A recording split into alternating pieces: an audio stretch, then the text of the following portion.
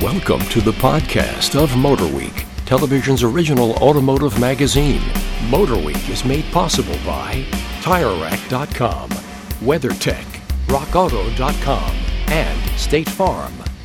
Here's your Motor Week podcast host, Brian Robinson. Wow, welcome to podcast number 202. Got my own intro there. That's very impressive. We're flying this plane without our normal pilot, John Davis, today, and helping me get through this is our road test producer, Ben Davis. Hey, guys. The pride of Western Pennsylvania, Joe Lago. Good to be here. And new guy, Kyle Scanlon. How's everybody doing? Yeah, Why welcome don't you to your tell first us a little bit podcast. about yourself, Kyle. I've been working in automotive television for about a decade now, multiple different television shows. Some of you probably heard of, things like Overhaul and Inside West Coast Customs. A lot of shows where we took cars apart and put them back together. And it's a lot of fun to be here with you guys and just being able to test the cars and not having to inventory every nut and bolt on a vehicle. So, Right on. very exciting. Welcome, Kyle. Looks like we'll have the usual rundown of some road test cars, lightning round, viewer questions, rant and rave. Let's start off with the 2020 Jeep Gladiator, which I'm the only one that's driven, so I'll give a rundown on that. Basically, How was it? it's more than just a Wrangler with a bed on it. They did take the front suspension of the Wrangler, front part of the frame, front cab. The grill is wider. The slots are wider to allow more air in. We'll get to that later. Then they lengthened the frame, put most of the Ram 1500 suspension back there. So it's more than just a Wrangler. It's with that frame lengthening and with that suspension, it'll tow 7,650 pounds, which is more than anything else in the midsize class. All four doors, all with a 5-foot bed, all four-wheel drive, 3 different roofs, the soft top, freedom top, hard top. All the doors are removable, just like the Wrangler. And it's only 4-door configurations. Yes. And 3 trim level Sport, Overland, and of course Rubicon. The Rubicon comes with all the same hardware as the Wrangler Rubicon. 33s standard, 35s will fit without any modifications. They even made room in the spare tire place for 35s. Sweet. Nice. Any questions? So what's it like to drive? It feels more like a Ram 1500 than it does a Wrangler. Really? It feels super substantial. And, that's why they allowed for additional cooling, is to be able to tow that much. The same engine, Pentastar V6, that's in the Wrangler. There will be a diesel somewhere down the road. No exact date on that yet. I've been seeing some rumors floating around just this week that, and I was wondering if you heard anything. Apparently, allegedly, somebody in Chrysler said that the Hellcat motor will fit in the Wrangler and Gladiator as well. I don't know if that's an official statement, but a lot of Jeep websites have been quoting that. Sounds like a great way to roll a Jeep. Yeah, I think there's already been spy shots of one with it in there, right? Or at least a V8. I don't know if it. I mean, you can one-off anything, Yeah. but it sounded like there was plans, Yeah, and I they didn't know tell if us. you'd. They didn't tell us anything about that. Well, that's how it is with any release of like a new product, right? They release it and then they trot out after 2 or 3 years. They trot out new engines to keep the excitement up. Yeah, so I exactly. assume that's what they'll do with the diesel and that kind of stuff. So, did you guys do any towing tests? Since you said it does tow this tows more than Ranger, Colorado, those All trucks? the above, yeah, and it's I think the Wrangler, the best you can get is 3,500, so it's quite a leap up from Wow. that. But they had stuff there to tow, boats, camping trailers, and stuff like that. We never made it over there. We focused on the off-road course, did a lot. We had a Rubicon there and spent a bunch of time doing this. Some good footage. Be sure to check out the test. It was super rainy out there while we were there, off and on, so it was a muddy mess, but the Rubicon had no problem at all with it. One more question. Yes, sir. Did you get a chance to sit in the back seat? I did. Same exact amount of space that's in the Wrangler 4-door. Really uncomfortable, almost 90-degree angle. Kinda. There may be a little more rake in it. I'm not sure. Legroom is the same, but obviously the back cab, behind it is different. Plenty of room. It's still hard to get into. Those rear doors are narrow. Yeah. But once you're in there, I thought it was a fair amount of room. Cool. The since everyone can take the doors and roof off, they have a lockable storage bin under the seat bottoms, and then also the seat backs themselves lock into place with a key, so you can throw stuff back there. Oh, that's a neat secure 'em. addition. Not sure how many people are going to take all the doors and roofs off, Nah, but you can, which no other truck you can do.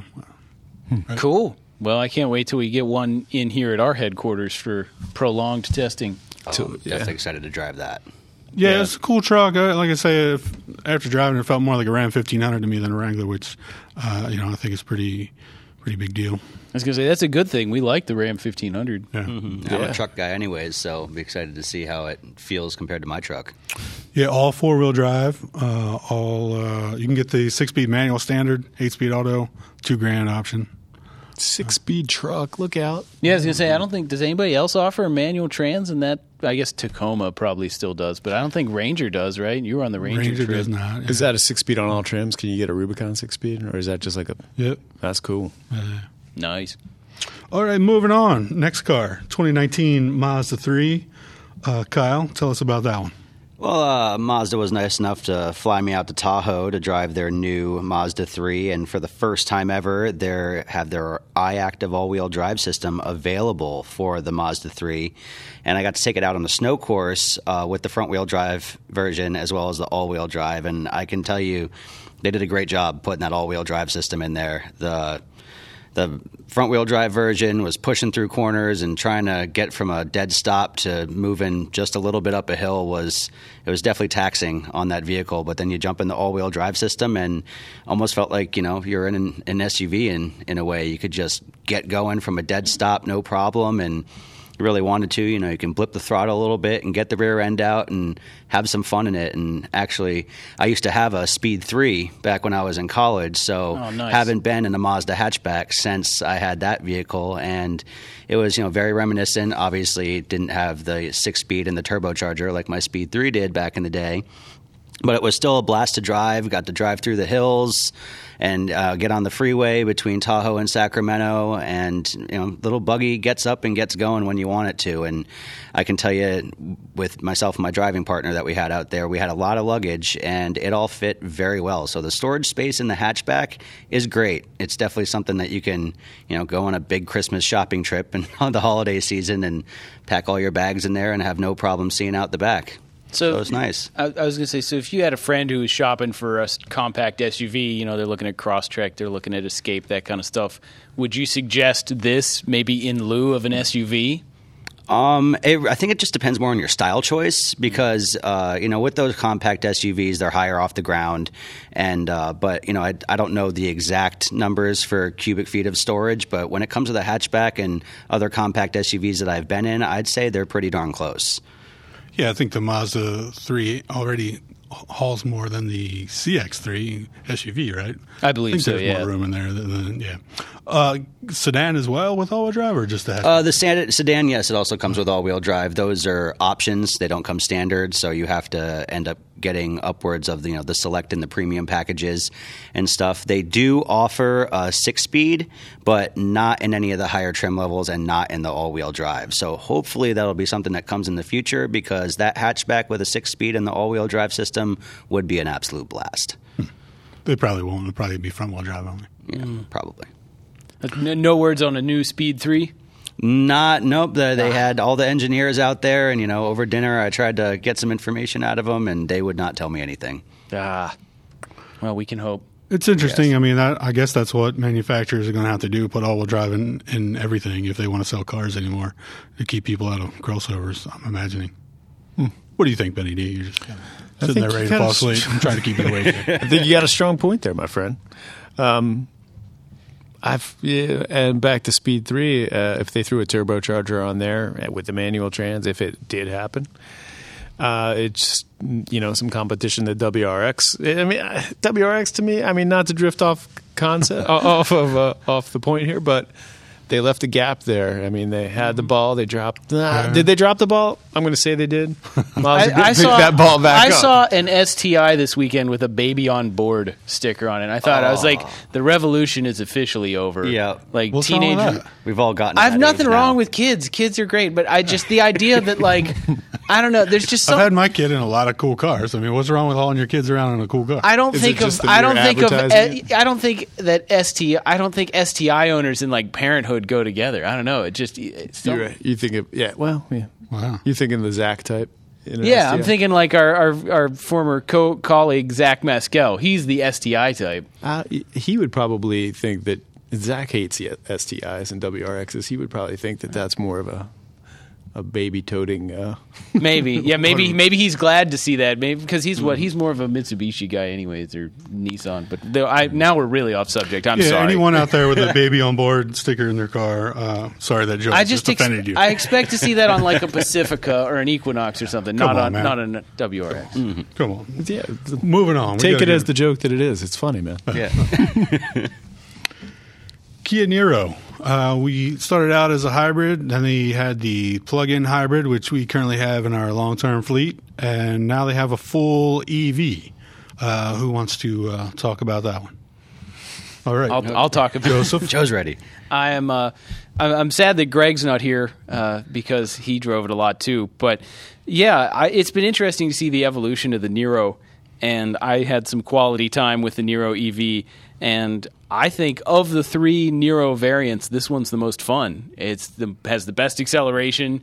I think that handling-wise, the big battery pack, low center of gravity maybe makes it a little more of a tighter handler, although, it still has not cheap, but it still has high-efficiency tires on it, so, it doesn't have a ton of grip or anything. They smoke them. They smoke off at the track too. In the sport mode. You're not to mention it's a couple 100 pounds heavier due to all the battery weight. Yeah. Yeah. But no, we were able to take it to the track and run a side-by-side acceleration test with our long-term Niro plug-in hybrid. So we had the Niro EV and the Niro PHEV side-by-side, and they're close to the same color. But you can see in the road test when it comes out, we have footage of the two side-by-side. And they started off close together, but the all-electric pulled away pretty quickly. Only after a couple of feet, yeah. Right. It just... In a smoky... it's burnout. Yeah. Nice. And so, no, it was definitely a cool car to get to drive. I think it's surprising that Hyundai Kia is coming out with so many, 200-plus mile EVs, whereas you would think that like Toyota or Honda or any of these other automakers would be diving into the EV game before Hyundai and Kia. But they've really got I think, a good head start on some of the car companies that are bigger than them. Yeah, it's the same powertrain that's in the Hyundai Kona, and also Soul EV now as well, I believe. And shares some componentry with like the Ioniq and stuff like that, even though the Ioniq EV is a way less range. But yeah, I just find it interesting that Hyundai Kia are in the EV game more so than they offer more EVs than GM does. I find it Ioniq. Don't you think? No, but it's got a new front end on it because they moved the charge plug to the front to allow for the DC fast charge plug, and you don't need a grill to cool the engine since there's no engine in there anymore. Other than that, it's pretty much the same. Inside, I guess it's got a little electronic shifter. Rotary shifter and a little more room in the center column or center console. You guys just did that EV road trip, Kyle. Did you drive that one at all? No, I drove the Nissan Leaf the entire time. How would you compare it to the original mass market EV? A lot more bells and whistles. Obviously, the range is much better. It was a long trip. We had a total of, I think, somewhere upwards of 800 miles in 2.5 days. It was a lot of fun. It was my first actually long-term exposure to any EV, so I had fun with the instant torque for sure. You can get 0 to 30, 0 to 40 pretty darn quick, and it's fun to pass someone, when you're legally allowed to, of course. But very quietly and very quickly. Yeah, very quietly, very sneaky car. So I had a lot of fun with it. And again, the trip we went on, I was able to store a lot of camera gear, a lot of other stuff in the back. Again, I always go towards how much storage the car has because I'm a fisherman, so I'm always driving around with a lot of gear to go on my vacations and weekend trips and whatnot. So it was a very competent vehicle. I can definitely say that. Yeah, and that'll be on Motor Week, and pretty soon is the EV road trip. Had the Leaf and the Niro EV, and what was the last one? The Chevy Bolt. Oh, okay, so that'll be a cool video to see. No price on the Niro yet, but I'm almost positive they're going to price it right at $37 to keep it right around the Bolt, and then have it under 30 with all the tax credits. But we don't know for sure on that yet. But I'm sure they'll want to keep it priced close to the Bolt. Yeah, maybe a little more than the Kona EV. What's that go for? That I don't know the exact price of, but I remember reading somewhere that they expect, the analysis, they're expecting the Niro to be slightly more expensive because it's a little bit bigger room-wise. Yeah, we struggle, well, at least me personally, probably more than everybody else, calling the Niro a crossover. They call it a crossover. I consider it more just a wagon. I'm not sure. But anyway. Tall hatch. Yeah, but there's still a ton of storage space. It's only 1 cubic foot less cargo. I guess the rear floor is just a tiny bit higher. So still plenty practical, as Kyle was saying. Mm-hmm. Yeah, cool. Anything else on any of our road test cars before we move on? No, I think I'm ready, man. What are you ready for? I'm ready to get in this lightning round. Let's do it. And I actually got the bell today, so all right. I'm on top of things. Well, here is our lightning round question, and it's a long one, so bear with me. Volvo recently made headlines with their plan to include in-car cameras facing the driver to detect intoxicated or distracted driving. The system, paired with other driver inputs, will monitor behavior and safely slow or stop the vehicle if it detects that the driver is drowsy, distracted, or under the influence. The system will debut sometime in the early 2020s and is part of Volvo's plan to one day have 0 fatalities in Volvo vehicles. What do we think? Who wants to go first? Ben, you said you were ready. Yeah, I'm ready, man. I'll go man. first. I don't like this whole driver distraction kind of monitoring system lately because I seem to set it off all the time for, I guess, when I'm in the car, I'm zoning out and I've got a couple of nervous tics and it'll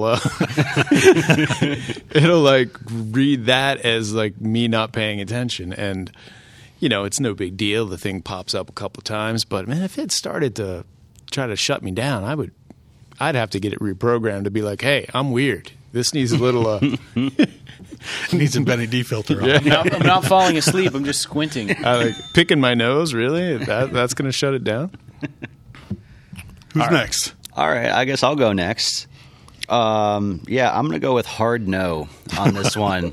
I'm not a fan. Maybe I just have trust issues. I don't know. It took me until this year to finally use a fingerprint scanner to unlock a phone.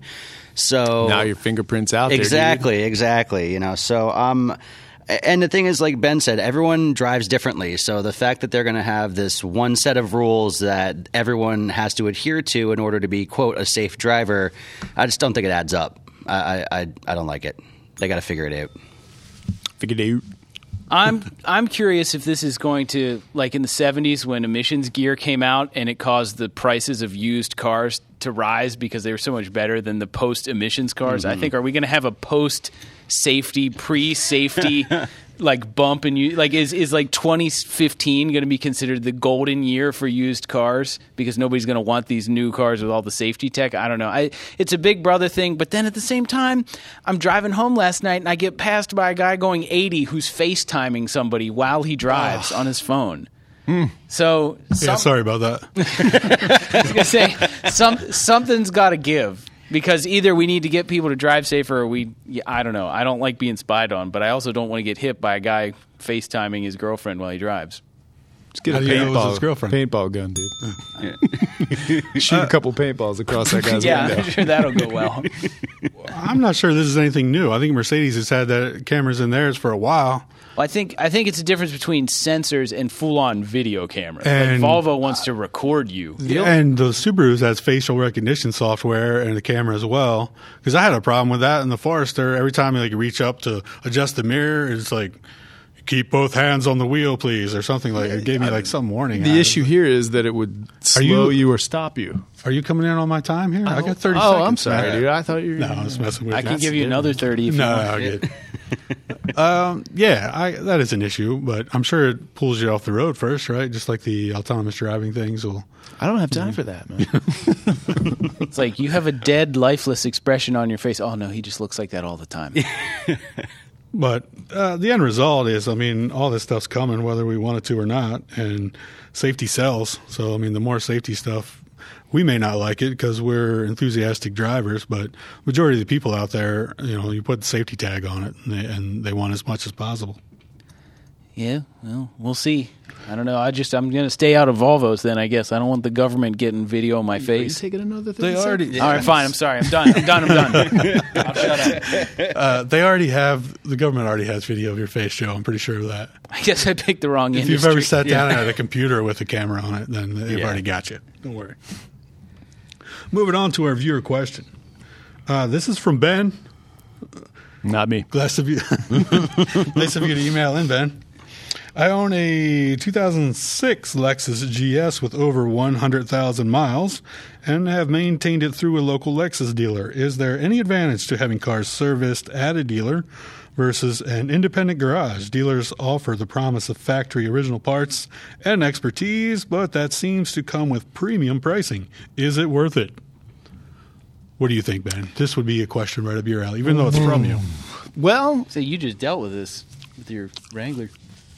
I would say that there would be. Let's say the premise is this: that you have the Lexus with dealer maintenance throughout its whole life, and somebody else has the same Lexus with independent garage maintenance its whole life. Let's say if that independent garage was a specialist garage that specializes in Lexus, and your entire service history was done at that garage, then I would call that a lateral playing field, if not maybe a slight advantage toward the independent garage that specializes in Lexus. But if you were comparing it to another Lexus that had scattered garage maintenance history, not necessarily one place, but all over the place, then clearly in a resale perspective, in a resale point of mind, that dealer-serviced Lexus is going to be more desirable. So retail value, If that's resale value if- speaking, he if- should stick with the. If that's what he's in a resale minded situation. If you're shopping for a used car, if you see it was serviced at the same dealer its entire life and you have the full records versus shade tree mechanic type stuff, you're going to trust the dealer service Exactly. car. It looks better. That being said, I would trust an independent specialist more so than a dealer. But Where dealer, you know the guy, like by name and stuff. yeah, because they tend to do only stuff that's necessary, and that's a whole nother question.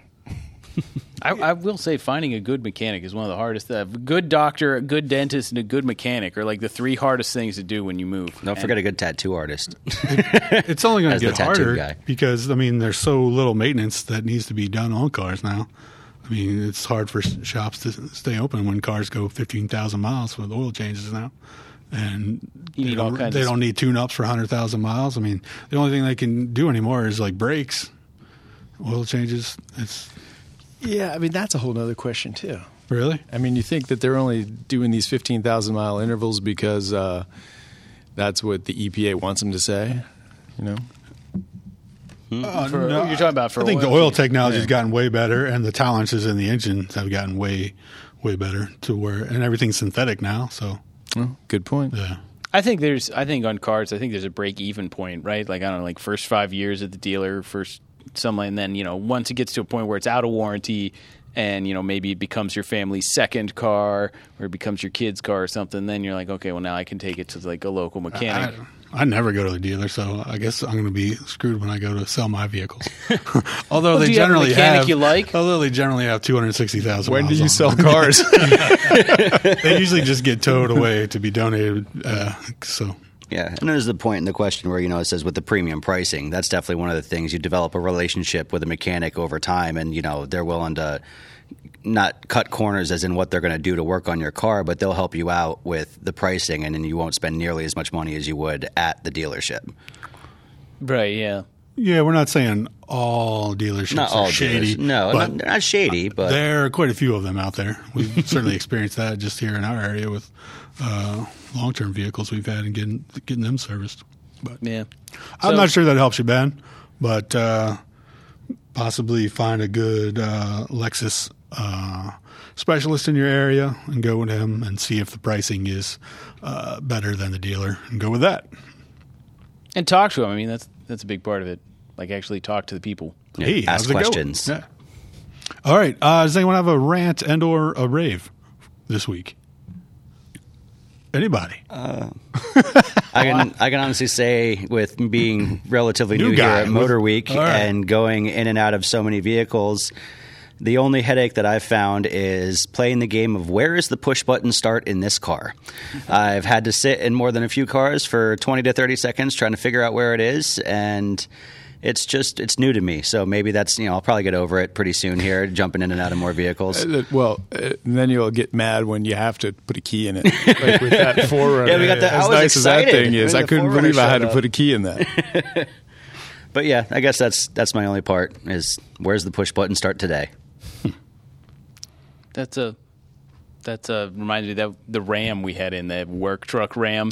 It had crank windows and manual locks, but it still had a push button start. And I'm sure it's just a cost saving thing. I'm sure it saves Ram money to only build one starter mechanism. But I thought that was really funny. It had manual locks and manual windows and still had a push button start. Just an old school work truck. Mm-hmm. That thing was neat.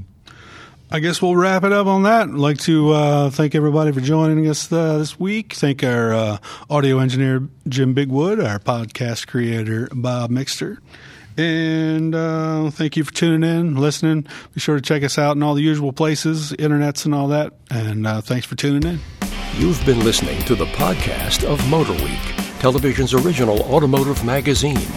Motor Week is made possible by TireRack.com, WeatherTech, RockAuto.com, and State Farm. For additional information on podcasts, videos, and showtimes, visit our website at motorweek.org. And watch Motor Week, television's longest-running automotive magazine series each week on your local PBS station.